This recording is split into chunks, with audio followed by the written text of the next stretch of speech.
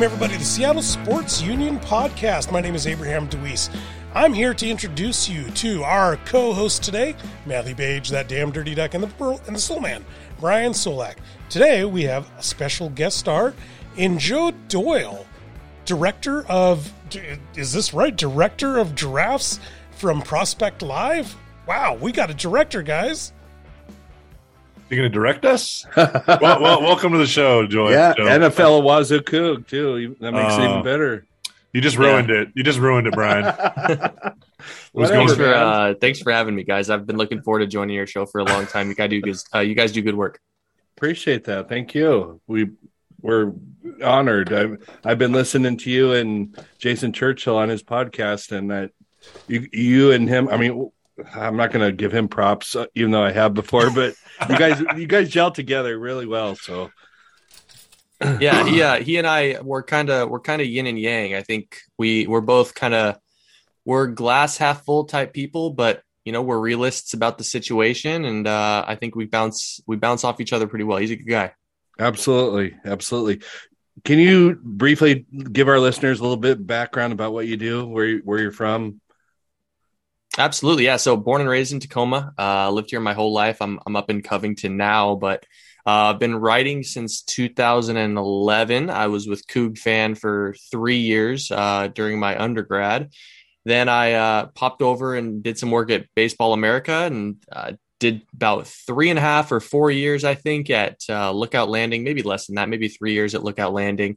Left Lookout Landing not too long ago, and I've been with Prospects Live as their director of draft content for, December of 2019. So I guess 2.5 years. I don't even know, man. Time is a circle at this point. Real quick, Lookout Landing. What's your position on Justin Leone? Oh man, I'm always gonna love Justin Leone. Come on. All right, you passed the test for the veteran at Lookout Landing because oh yeah, its roots. Listen, here's one thing, man. If you want to ask me one thing, Matt, I'm a Clint Najat lifer. Oh yeah, I'm a Justin Leone lifer. Good. Travis Blackley is a toss-up type of guy, but everyone else is great. Just for some context to our listeners, Justin Leone was a guy who was prospect in the Mariners system, played in Tacoma. He was third baseman for a long time, and I don't even remember who our third baseman was at the Mariners for a long time. And this was early on in the Seattle Mariners blogosphere. I was following a ton of different blogs, and one of them was definitely Leone for third, which became Lookout Landing. Oh yeah. The Vinny Catricala days, and I give you mad props and points right out of the gate for not calling him Justin Leone, because even when he was playing for the Mariners, the amount of people that called him Justin Leone drove me crazy, man. Oh, right on. Obviously, we want to talk about the draft, but I got to ask, how do you guys come up with the top 500 plus draft prospects? I mean, obviously that's got to be a year-long job. I mean, how do you guys do it? The real sicko thing is there's over 900 names on our board, and all of them have blurbs. And I just feel like releasing any more than it's going to be 600 next week, but releasing any more than 600. Yeah, so there's 633 picks this year in the draft, and I just feel like doing anything more than the amount of players getting drafted would just be kind of just a sick exercise in futility. But no, I mean, I've got 7 or 8 scouts and writers on my team that do incredible work, and we all network really well with scouts and front office executives and scouting directors, and talk ball all year long. I mean. We've got guys out at USA College Baseball tryouts right now, just taking videos. So it's a year-long process, but now is the time it kind of pays off, this 3 or 4 week period. Wow. How you mentioned your background, but how did you get this job? I mean, that's a dream job. I mean, it's fun, man. So I started at Lookout Landing in 2018, and I had been writing about baseball for a long time before that. And in 2019, in March of 2019, I went through 6 weeks of scout school, and that really kind of gave me a foundation on how to evaluate talent, and began writing about it obsessively. and now we're here. Right on. MLB draft, obviously, we all know it's coming up July 17th through the 19th. Who do our Seattle Mariners get at pick 21? Yeah, so I mean, if I'm in Vegas, I'm putting money on a college pitcher. I think they do really well with college pitchers, but I mean, gun to my head right now, I think there's a couple of shortstops on the board that I think they would like to get. I don't think they're going to be on the board. I think Oregon State lefty Cooper Jerpy is certainly in the cards, and I think Oklahoma righty Cade Horton is another very popular pick. And if I was going with college pitchers, those would probably be my best guesses. All right. You hit it right there. I was going to ask you about Cooper a little bit later, but you nailed it right there. Yeah, we can talk about him all I want, man. I love that kid. The ace from Oregon State University. I watch a fair bit of Pac-12 baseball when I'm bored, I guess. So it's fun to watch him. He's got the you know what he has? He has the that presence on the mound that I like. Yeah, and even though he's a guy that doesn't throw 96, he was the best performer in the entire country. He was the best pitcher in the entire country, not just the Pac-12. He absolutely dominated all season. I compare him quite nicely to a left-handed Paul Sewald, except he's going to have the ability to start. He's got that really funky low release and puts the ball over the barrel a lot and can really turn over a breaking ball. So, yeah, I think, and another thing, it's been a long time, I think, since the Mariners have drafted a kid from this area that we can really root for. I mean, obviously Braden Bishop comes to mind, but you take a guy in the first round and the expectations and hype surrounding his debut really kind of boils to a new level. Mm-hmm. What about Kumar Rocker? I mean, he was, obviously we all know he was picked last year by the Mets and he didn't get signed, and now he's playing for independent league. But if he's there at pick 21, do the Mariners pick him? I tell you what, Brian, I think Kumar Rocker, if you ask me today, I think he is going to be there at pick 21, but a lot of things have changed and a lot of things have remained the same. Kumar Rocker failed a physical with the Mets after refusing to submit his medicals. And from everything that I've heard to this point, he has no intention in submitting his medicals again. Wow. Yeah, I mean, when those sorts of things bubble up and you're a guy that's already 22 and you're not willing to, change course, I think the Mariners are generally a pretty risk-averse organization when it comes to pitching arms.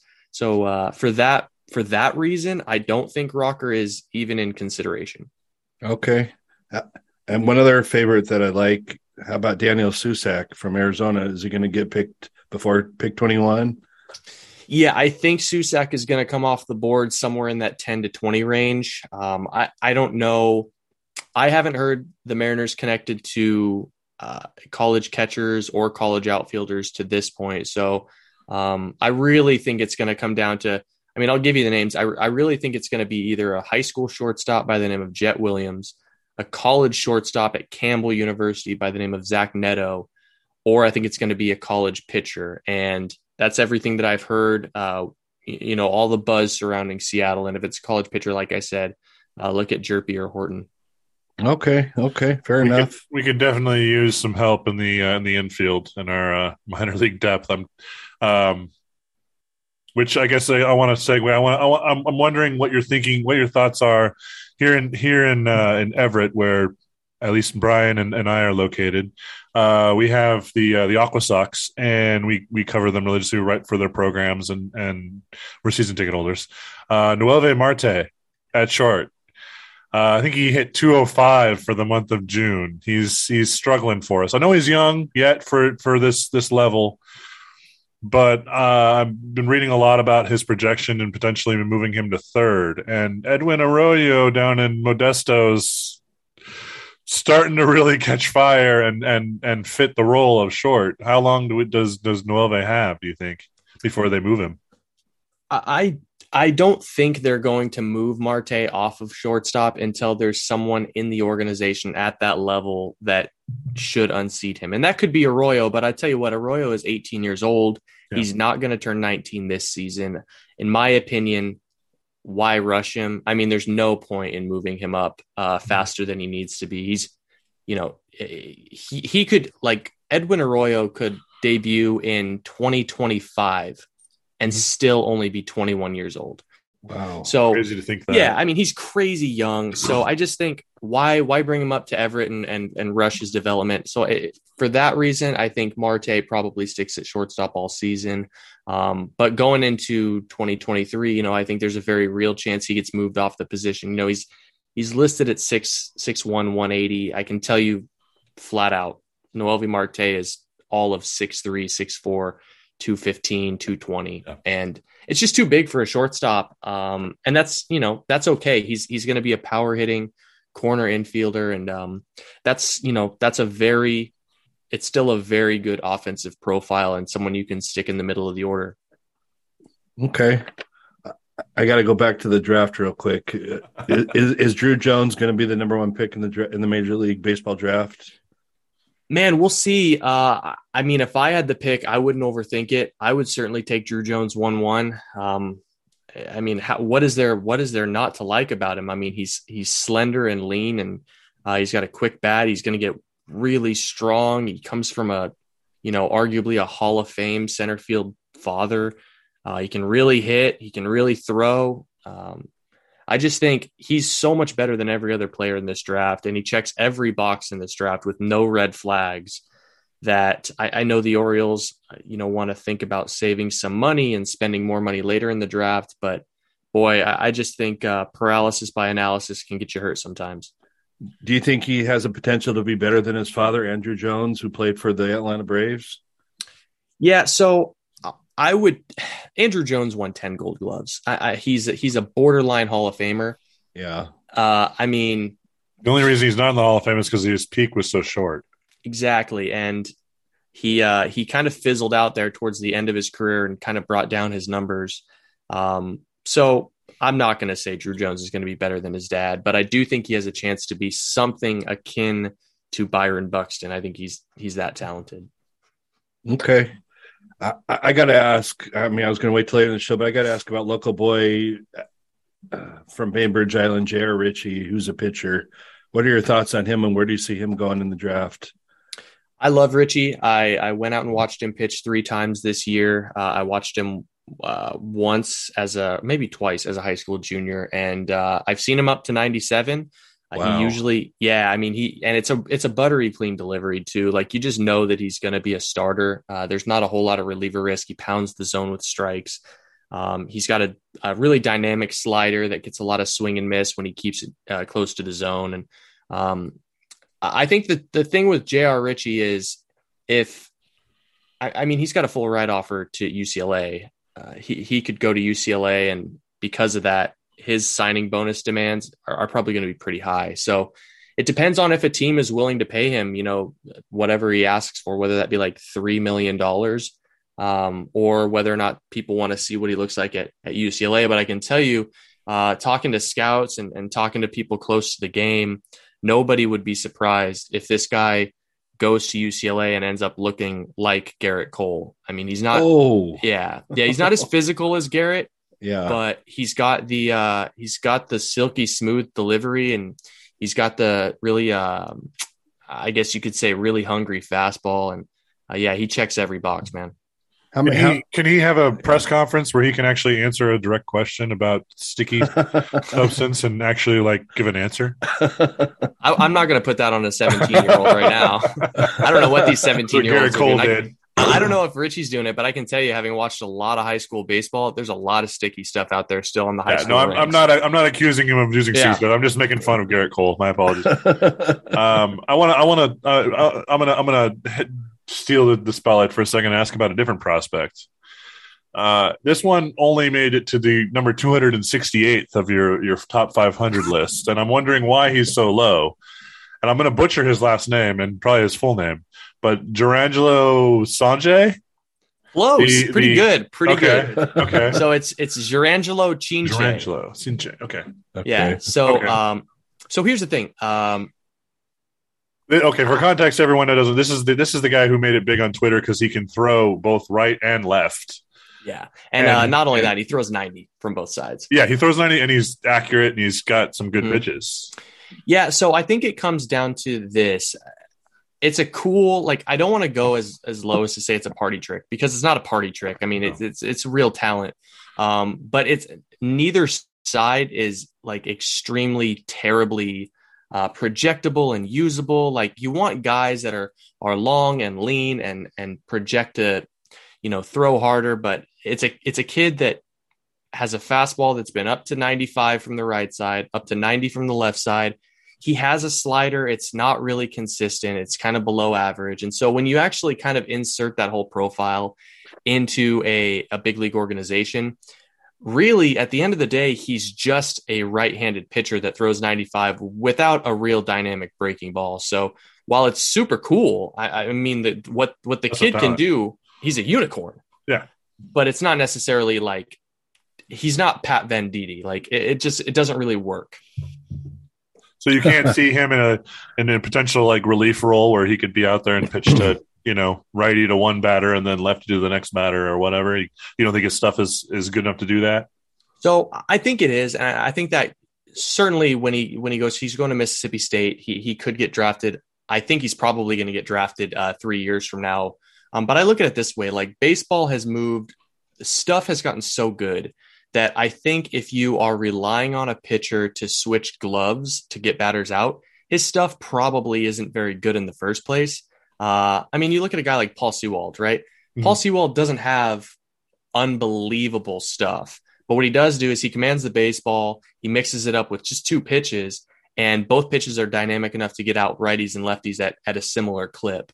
And so I think if you're a big league organization and you're kind of relying on a party trick to get guys out back and forth, there's probably just better options. Fair enough. Okay. Well, sorry, Brian, but this segues nicely into another question I had, which was the switch. A couple of years ago, we saw a lot of different top prospects who were, for lack of a better term, switch players. They could both hit and they could both pitch, and they wanted to do both. They wanted to be Ohtani, and it seems like it's kind of become a fad. Like, none of them really panned out, or they got hurt, or they got drafted and then they got told, guess what, you're only doing this. Are we ever going to see another wave of those kind of players actually at the major league level, or is Ohtani the unicorn and we'll never see that again? Yeah, I mean, I think I wouldn't go as far as to say a wave. I definitely don't think it's going to be a thing that sticks around. I do think you're probably going to see one every 10 years. I mean, there's just a generational phenom type that comes through every now and again. But I mean, you look at Louisville 2017 first rounder, I think 4th overall pick, Brendan McKay. Yeah. Yeah. So, I mean, that's who came to mind. Yeah. He's tried to do both for a long time and his body is just breaking down. So at the end of the day, I don't personally think we're going to see, let me put it this way. If there's a 2-way player that is actually going to do both ways, you are going to know about it. And there's not going to be a question about it. You know what I mean? Yeah. Like these burly bodied 6'1". Oh, I can slug. Oh, I can pit. Like, no, Ohtani is 6'4" with the wingspan of Giannis Antetokounmpo. Like, people aren't built like that.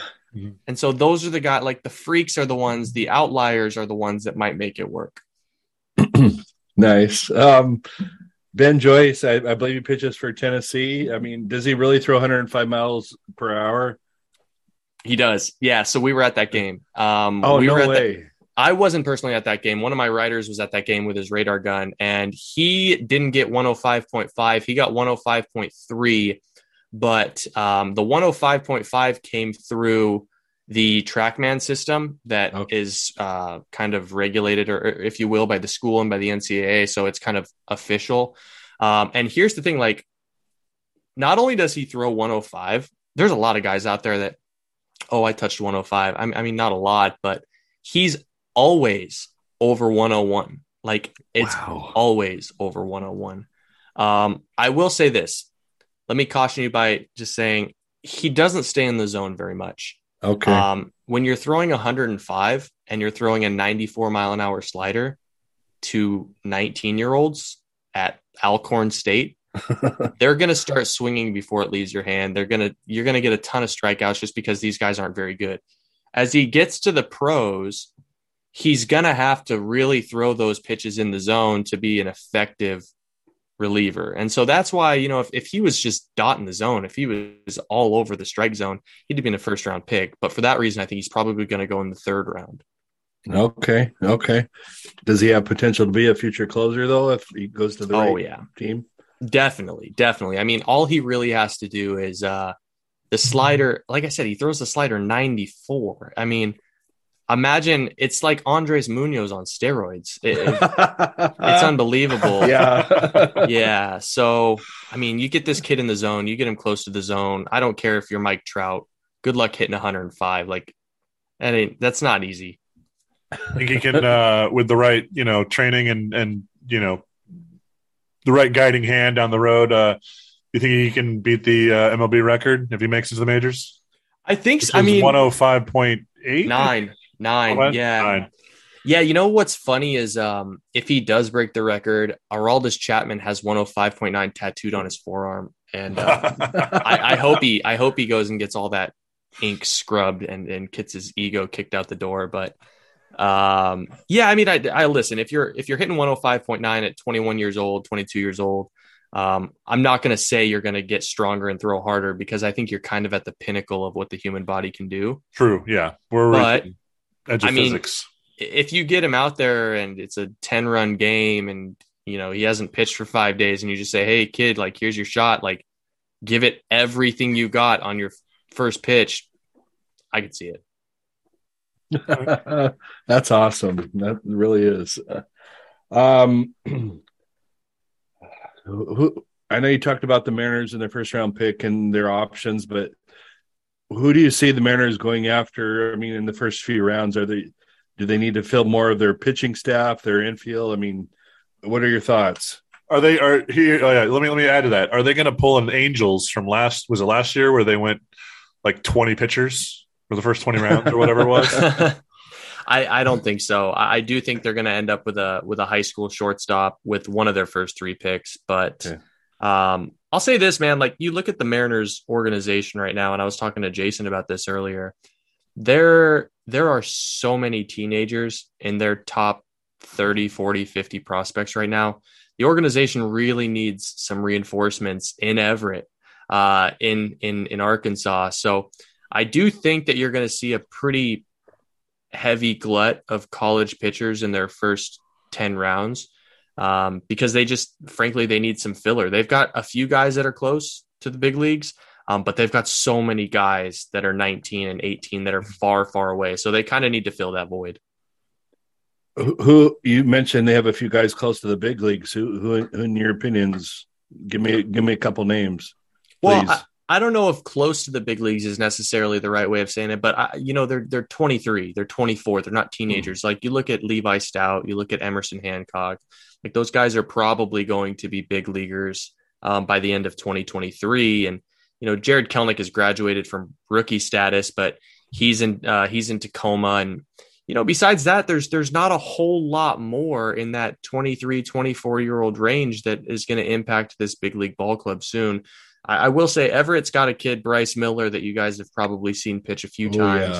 Yeah, I mean, he's electric. I think he's going to ultimately end up being a reliever, but there's just not – you look at this organization, there's not a whole lot of 21 and 22-year-olds besides Marte. So they need to fill that gap.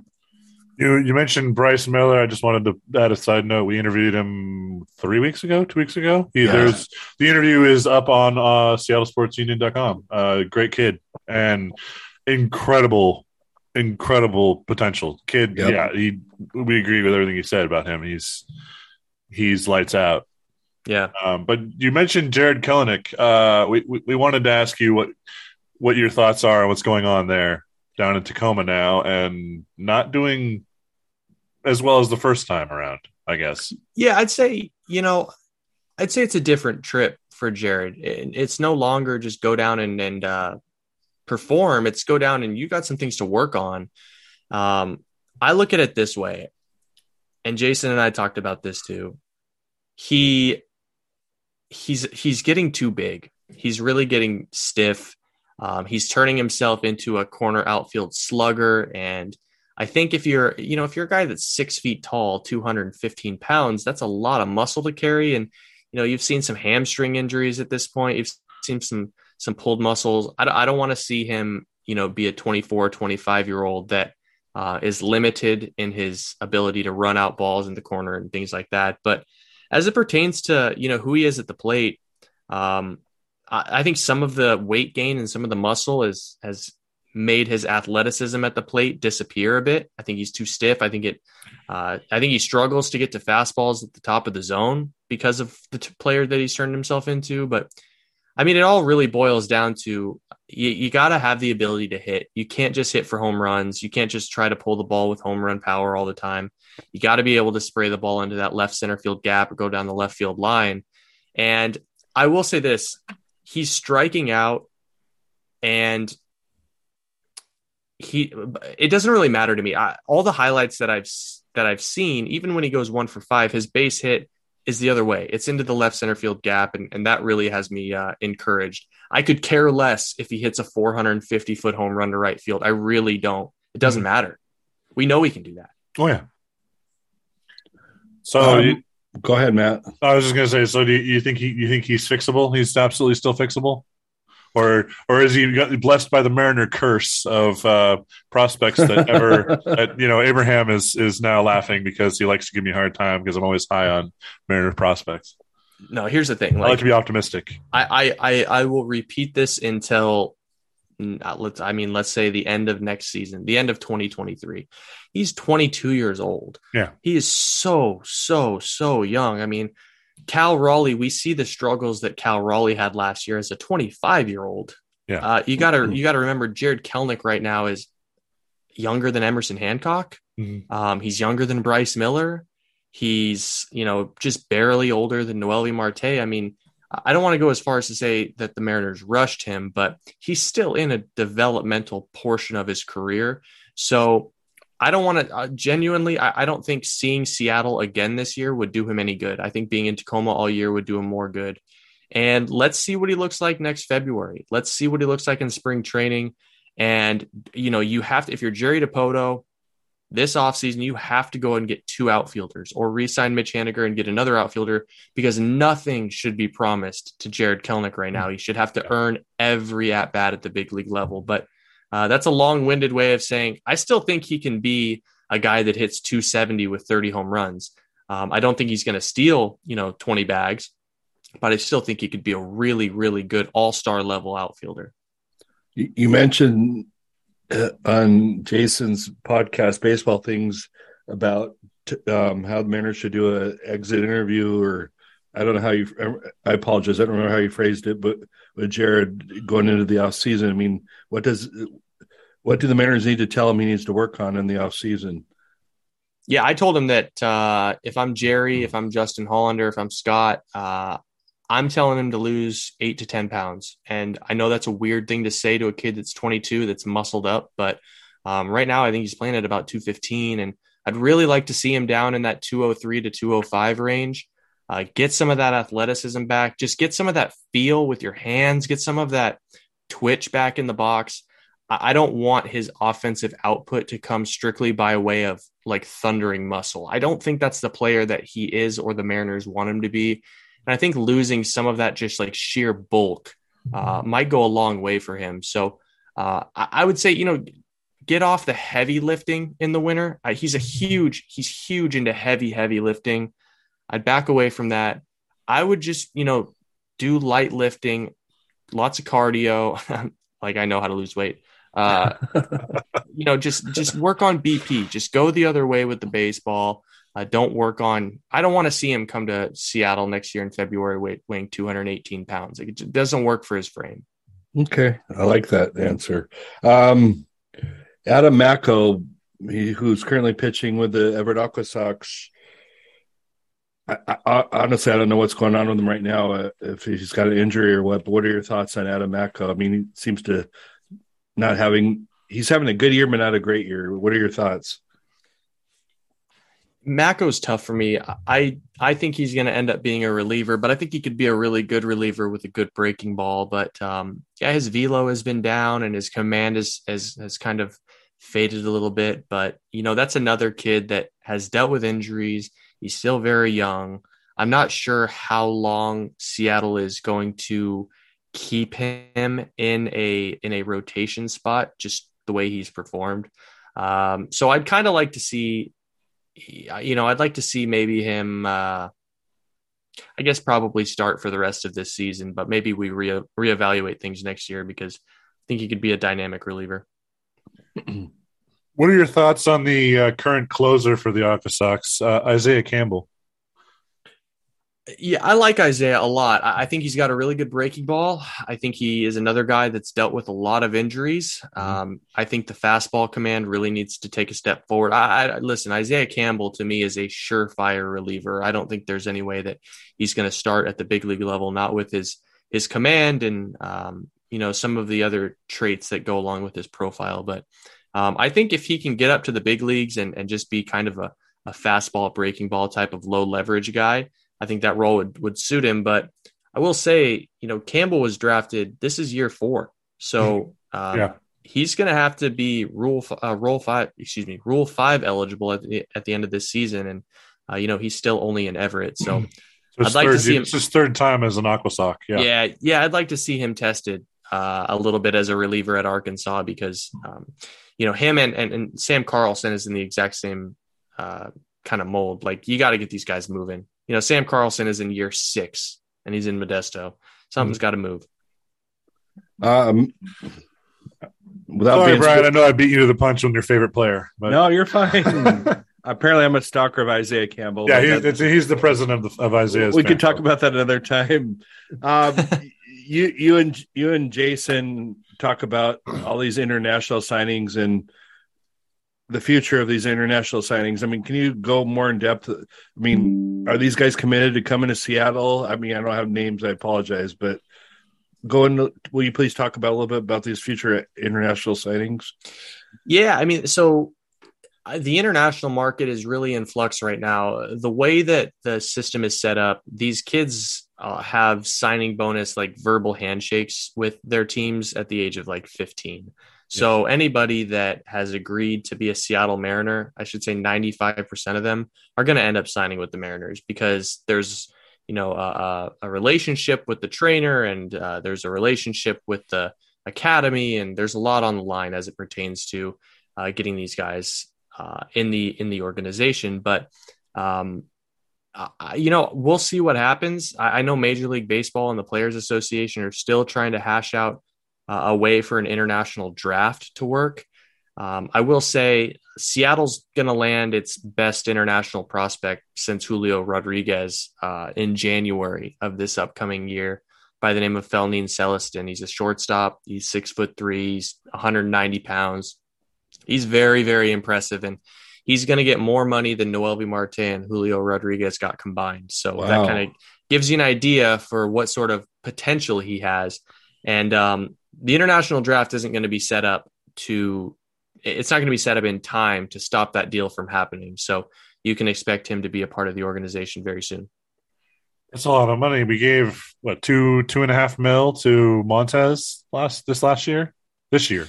Yeah. So we gave 2.5 to Lazaro Montez, and that was honest. That was more than Julio. That was more than Noelvi Marte as well. So, I mean, there is an inflationary piece of this, like bonuses and pools are getting bigger. That's kind of natural, but still they're going to give over $4 million to this kid, which is an ungodly amount of money.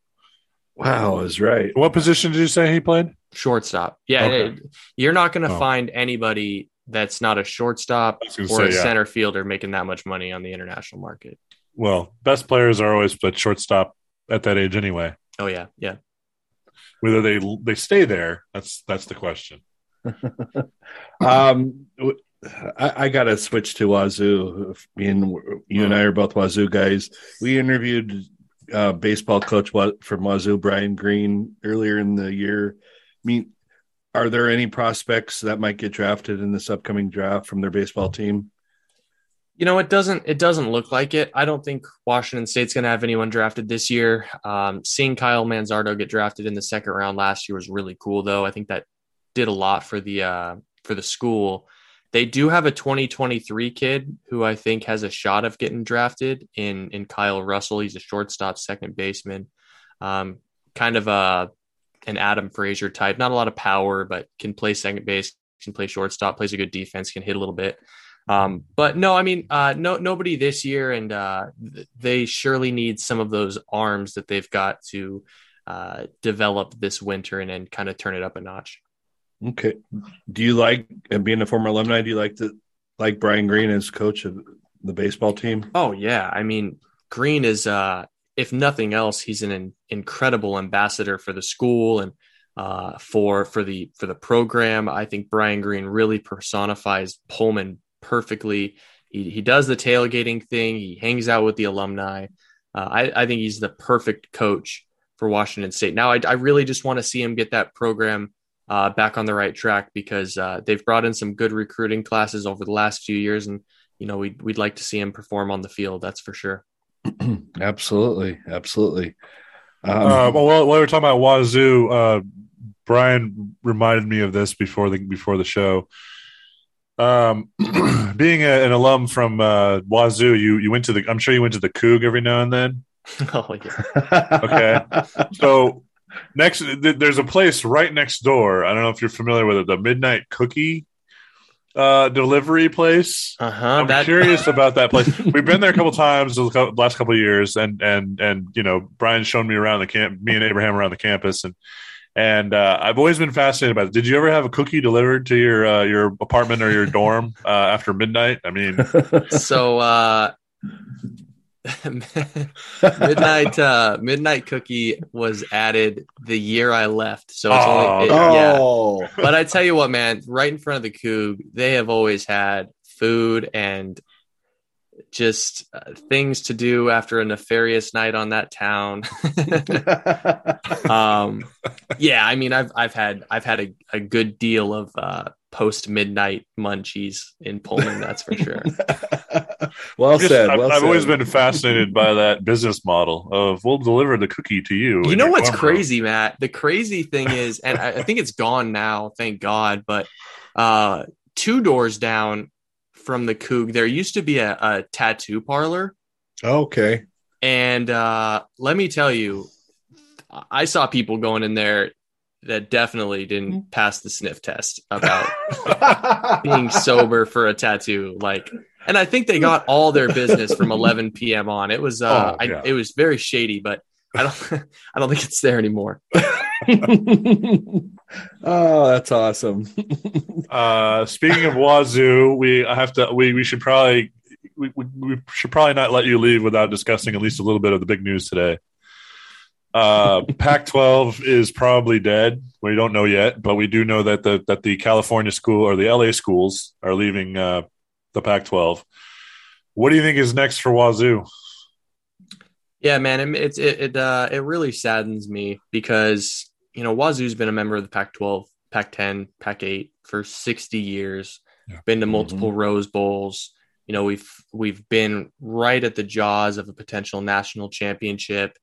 But all along the way, what has made Pullman and Washington State special is it's a small town in the middle of a wheat field that is like courage over muscle. And, I think that's kind of what's been the appeal for so many people. And unfortunately, when college athletics moves to such and listen, I understand capitalism better than anyone. When it moves to such a capitalistic process, the small towns that can't support big NIL deals and can't support revenue sharing and can't support all these things that make these major institutions tons of money, they kind of get left in the dust. So my anticipation is I think, the University of Washington and Oregon will end up in the Big 10 or the Big 12 in very short order. And unfortunately, I think there will probably be a 2-year span there where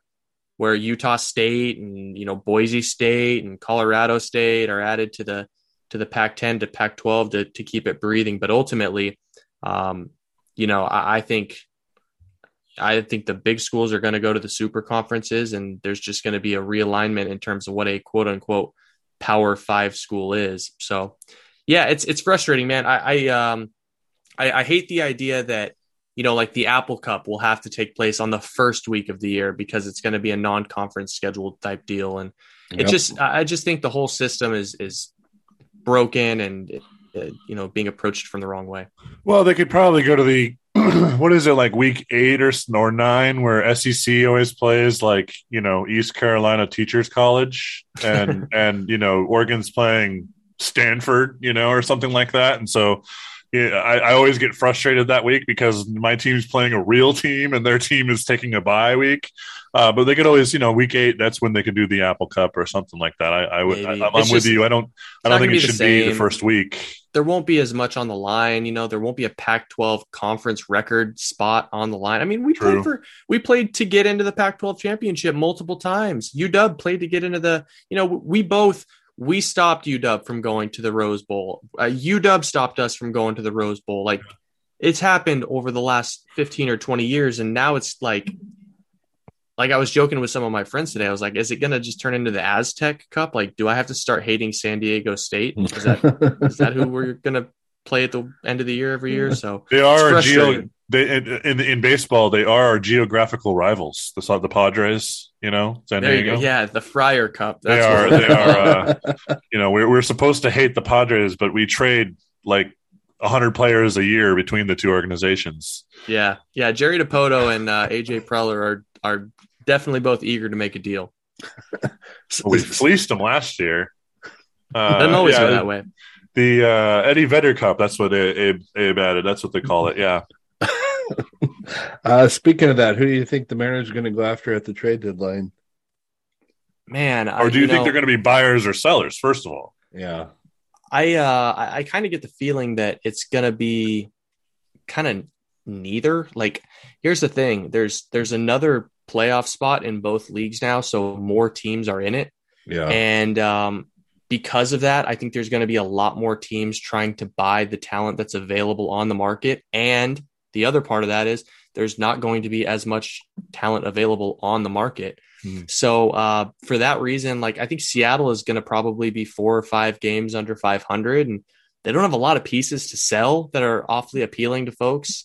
And I don't know if Jerry DiPoto's in a huge rush to splurge and buy a guy that's going to be on the team in 2023 when you got to pay the tax of, having him on the team for 2022, if that makes sense. Why would you go get a player that's going to be controlled in 2022 and 2023 and pay for those, 1.5, 2 years of playing time when this year might not end up mattering for the Mariners? So, I think it's going to be kind of a quiet deadline for Seattle, but they might go out and rent an outfielder. It seems like they need one. Was Carlos Santana a good pickup for the short term, or? I mean, I didn't mind it. I thought what they gave up was mostly nothing. And, I think Ty France could actually be out, another 5 or 6 weeks. We don't really know. It's a pretty serious injury, what he's dealing with. Yeah. I mean, listen, you can't run, Dylan Moore out there at first base for 5 or 6 weeks. You can't do it, especially with like a JP Crawford suspension. So they needed to do something, and I wasn't going to watch Mike Ford take another at bat. Yeah. I mean, and that you mentioned Dylan Moore. Are you, I guess I'm the only one I'm not the only one, but I know a lot of people who are kind of done and seeing, what I'm seeing? I'm seeing flashbacks of Willie Bloomquist getting 400 at bats in one season. Willie Bloomquist could hit he had a hit 220. Listen, Willie Bloomquist never had the ability to hit 20 home runs. And I think if Dylan Moore has 20 home run power, I'm not saying he's ever going to do it. But I was with Lookout Landing, and my preseason prediction going into 2021 was Dylan Moore was actually going to be the first guy to go 2020 since Mike Cameron. And it didn't end up happening, but he was on pace to do it in 2020. So I like Dylan Moore. I've been a Dylan Moore apologist for a long time. It's the same reason I like Sam Haggerty. He's a quality emergency utility man who can run into one. He hit a homer tonight. He hit a 3-run homer. I completely agree. I like him as a utility man. Yeah. My problem stems from when I start seeing these guys get 400 and 500 at bats. Yeah. And they're starting every night of the week. Mm-hmm. That was my problem with Willie. I never had a real problem with him as a player. They were using him way too much. I mean, he shouldn't be. And listen, you probably remember the conversations at the beginning of the season. And it was, Dylan, we're going to make this team. He's got an option left. Is he going to go to Tacoma? Abraham Toro was not penciled in as a starter. Luis Torrens was not penciled in as a starter. There was talks that Eugenio Suarez was going to platoon. Adam Frazier was going to platoon. So I can't recall. I know there's been worse injury seasons, but I have a hard time finding a more beat up team than what Seattle is dealing with right now. You brought up Torrens, which makes me think of last Sunday when we had the brawl and he got hurt, and Angels, a couple players got hurt, I believe. What were your thoughts about that brawl? I think brawls are funny, personally. I wouldn't say I enjoy watching brawls, but I think they're funny. This brawl actually, as a Seattleite, it really got under my skin because Seattle didn't do anything to deserve that brawl, and I thought when they threw at Julio, I didn't like that it was a high pitch, but I understood, hey, like that's part of the game. That was your shot at doing it. You missed. But I thought for Phil Nevin to throw at, first of all, to keep the opener in for a second inning, and then to throw the first pitch at another batter was among the pettiest things I've ever seen a coach do. And with Anthony Rendon and Phil Nevin on the top step yelling at Winker, the whole thing felt very, very orchestrated. And I don't blame Winker for going over there and reacted the way he did. I probably would have done the same thing if I was in his shoes, but the whole thing is just really unfortunate. And it's frustrating that it seems like it was little brother Angels just picking on big brother, Mariners. And one thing led to another. So it was frustrating, but I think fights in general are kind of funny. If Phil Nevin should have got more suspensions, don't you think? I think so. Like I was expecting 12 to 15 games, but I actually didn't know that a manager's never been suspended for 10 games before. It was a new big league record. So I guess I did not know that either. Wow. Yeah. In that regard, it kind of checks out. Interesting. I didn't know that. No, I didn't either. You know what surprised me the most was Winker getting more games than Crawford. I expected like 8 to 10 games for Crawford going over the top rope with those elbows. Winker, I thought, was just, there was video of him at the bottom of the pile just uppercutting Ryan Tepera. So, yeah, I expected like 5 or 6 games for Winker and like 8 or 9 or 10 for Crawford with the way that he acted. Well, the dual fingers to the crowd as he goes into the dugout probably didn't help either. I don't know if he got suspended for that or not. I'm really. Well, not I'm sure that might have look. added. I'm saying it probably didn't help. Let me put it that way. Listen, I'll ride with Jesse Rinker any day. I like the way he carries himself. Oh yeah, I think he's that guy's a hood rat in Seattle. I kind of like it. Yeah, there's a lot of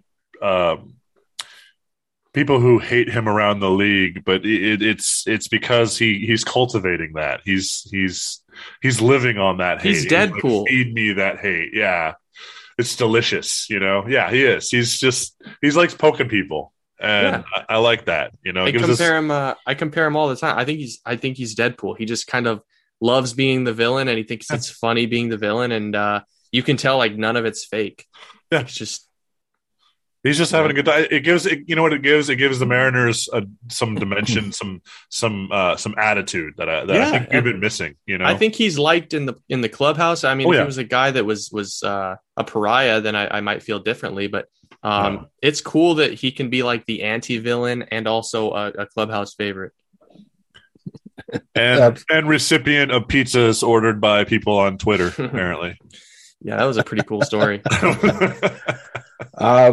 Look, a couple quick rapid fire questions at you. What are your in one or two words, or if you want to give me a couple of sentences, what are your thoughts on Luke Arkins? I love Luke. What a question out of nowhere. Luke does the most charitable, research for the folks like me that are too lazy to do it on Twitter. And I think what he writes is incredibly insightful stuff that digs into topics that other people aren't writing about. So yeah, Luke does it in the shadows too. Like, he never looks for any, he's not chasing followers. He's not chasing publicity. He's like a public servant. It's amazing. Yeah, we had him on our podcast a while back. For those who don't know, he writes for Prospect Insider, and he is a wonderful, wonderful man. Yeah, I'm glad to hear you feel the same way we do about him. Yeah, Luke's a good dude. I've actually never met Luke, but I'd like to meet him at T-Mobile, or at an Aqua Sox game or a Rainiers game. So I keep dragging Jason out to some of these high school games and stuff. We'll get Luke out to one too. You should. Absolutely. I know I messaged you earlier in the year about Malachi Knight. I know he went to UCLA, but local boy from Marysville, what are your thoughts? I mean, I know he didn't play that much this year, but is there a future for him? Yeah, so he got quite a bit of playing time this year before he got hurt, and then he kind of turned it on at the end of the season. He missed I think he missed 5 or 6 weeks with an injury, so that's why his stats are kind of low. But yeah, I mean, I think he really started to figure it out there towards the end of the year, and from things that I've heard from within the program, he's made strides with his swing, off the field. So I think next year is going to be a big year for Malachi, and UCLA is a really, really young program. So he should get, plenty of opportunities to show what he can do, but tremendous young man, very talented young man, can do a little bit of everything. And I hope it clicks for him, because he's an easy one to root for. Nice. Very nice. And what's the best program in his new conference that he's going to have to face now? Oh, geez. That's a good question. That's a good question. It might be UCLA. They're kind of on the come up. It's definitely not USC. USC is a bit of a mess right now. Yeah, man, who knows what these conferences are even going to look like 3 years from now? Feels like it's going to be 3 16-team conferences, probably, or 2 20-team. Yeah. How about catcher Andy Thomas of the Everett Aqua Sox, who we just interviewed a couple weeks ago? I mean, what are your thoughts on him? I asked Jason Churchill about him, and he said he's just a space filler. I like him a little more than that. I'm big into data. It's one of the big tools that I use to evaluate players at the amateur level. I want to see how hard they're hitting the ball, their swing decisions. I want to see all that. And he kind of tore the cover off the ball at Baylor to the degree that you almost don't expect from a catcher, because catchers just don't impact the baseball and make enough contact at the college level to usually post those types of numbers. But I like Andy Thomas. I don't think he's anything more than a platoon type of guy at the big league level. But I think he's got above average raw power. I don't know if he's going to hit enough to ever hold down a big league roster spot for a long time. But I could definitely see him being a big leaguer, and kind of the same thing that I see. And I know you haven't asked about this guy, but kind of the same thing I see with Spencer Packard. I think Packard hits the ball really, really hard, even though he's not a great athlete. He can't really run. But I think he has enough juice there to maybe carve out a couple years at the big league level. I think Thomas could do the same. Packard's hurt right now. Is it serious? Yeah. Do you know? Or no, it's not. From my understanding is it's just a strain. He should be back in a couple of weeks. Okay. Last player I'm going to ask about is Victor Labrada. Is there a chance it could be a 4th or 5th outfielder? Or? Yeah, I mean, he's got all the tools of being that guy that can play any outfield spot at the big league level. I think the concerning thing for me with Labrada this year is the swing and miss is up a little bit. The average is down, but you're talking about a kid that plays at least an above average center field. He's a plus runner. He can really go get it. Doesn't have much of an arm, but It really is. I know it feels like a lazy comparison, but it really is kind of the building blocks of what Guillermo Heredia was. So he's going to have to hit the ball a little bit harder to reach that ceiling, but it has been nice to see him tap into a little bit of power. I think he's got 7 or 8 home runs this year, which is certainly a step in the right direction for him. Absolutely. I'm gonna throw one last question at you, and it's a wild. It's a player that used to be a Mariner and used to be in our prospects, and he was my favorite player a few years ago as an Aquasoc. Brandon Williamson. He's now Cincinnati Red. What do you think what do you think his long-term prospects are? That's a tough one, man. I really am. I've been frustrated by him this year. I don't know why he's taken such a step back, but I thought he was I genuinely thought he was the most underrated prospect in minor league baseball going into this year. He struck out damn near more batters than anyone in this organization. His whiff rate was really high. The velo was starting to come. He started to get feel for the slider and the curveball. And the only thing that I saw in his scouting report and looking at it is people were ambushing the high fastball. And he was getting hit hard on the high fastball, and he was giving up a lot of home runs. So long story short, I think Brandon Williamson is going to be a fine, number 4 starter. If he throws enough strikes, if he stays healthy, but most importantly, if he doesn't turn into the gopher ball guy. Before Abraham interjects here, I apologize, Abraham, but I'm going to ask one last question, even though I'm going to get chewed out later. Corbin Carroll, outfielder formerly of Lakeside, who's a product of Arizona Diamondbacks. What's his status? He's the best prospect in baseball. I'll just leave it at that. Okay. No. We're not leaving it at that. If Brian Solak's going to ask one last question, then I'm getting my money's worth. The best prospect in baseball. What makes you say that? What do you see in him? Pound for pound, Corbin Carroll has more bat speed than anyone in the minors. Pound for pound. I think it's true plus home run power. I think he's going to hit 25 to 30 homers a year. I think he could steal 25 bases. I think he could hit 285. I think he's going to play center field. All of this is contingent on him he blew out his shoulder swinging and missing. Like he did what Tatis does. That's pretty unbelievable stuff. Are you calling him that level? No. Oh, okay. Who does he mirror? If you were to mirror him, what would he look like? Comparable, yeah. I think he's Brian Reynolds. Okay. I really do. Yeah, he's not a switch hitter, but Corbin Carroll, I will say, I think Adley Rutschman has graduated. If he hasn't, Adley Rutschman is still the best prospect in baseball, but I think he's a better prospect than Riley Green, and that says a lot because Riley Green is crushing it in Detroit right now. So, and where can people find out more information about players like that are up and coming? There's a lot of resources. I'm going to plug our site. I'm trying to plug you. I'm trying to get you to plug yours. That's what he's leading you into, yeah. Yeah. You're real smooth there. I don't want to, pump us too much, but no, that's the whole point of this. So we do top 30. So a little bit about Prospects Live. One thing that we really incorporate in our scouting reports, all of our top 30 reports for team guys is data, exit velos, swing decisions, home to first times. We give the kind of crude numbers as to why a grade is what it is, and then we provide you the whole scouting report. So you can find top 30 prospect rankings for every team over at Prospects Live. And then also, if you're into the MLB draft, if you're into amateur baseball, you can find the top 600 prospects for the 2022 MLB draft. And you can also find the top 200 prospects for the 2023 draft. And so that's where you can find all my work. Do you have social?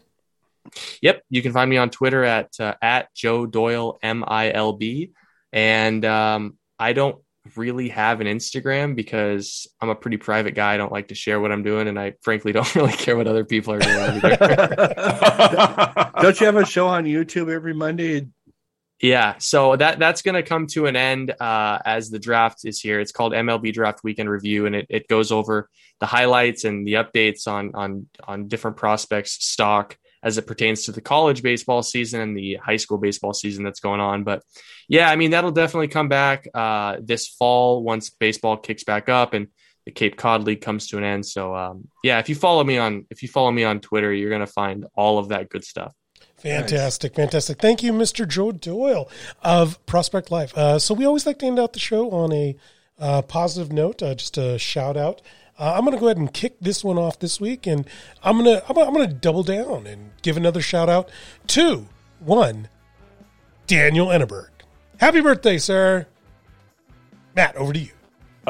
Yeah, okay. Well, then I'm going to double dip, and I want to give a shout out also to Daniel Enneberg, who is awesome and deserves the shout out. But I also want to give a shout out to my parents, who are about to close on a new home here in the Marysville area, and I'm pretty excited for them. And we'll finally get them settled in a new home and get to have all kinds of adventures up there. Nice. Brian, up to you. I'm just going to give a shout out to, I lost a friend. Her name was Anne Lucier. I grew up with her brothers who are good friends of mine. I just wanted to say rest in peace and all my best to the family. So, all right, Joe, try to follow that. Yeah, that was sweet, Brian. Thank you. I want to give a shout out to actually my wife. We are going to be celebrating our 1-year wedding anniversary here in about a week, and looking forward. Congratulations! To it. Congrats. Yeah, congrats. Awesome. Well, thank you, everybody. Again, that was Joe Doyle. Check him out on Prospects Live. Also, check him out on Twitter. We are the Seattle Sports Union on behalf of that damn Dirty Duck Matt Page. The Soul Man, Brian Solak. My name is Abraham DeWeese. We'll see you guys next time. Go Cougs. Boo. No, go Cougs always, baby. Yes.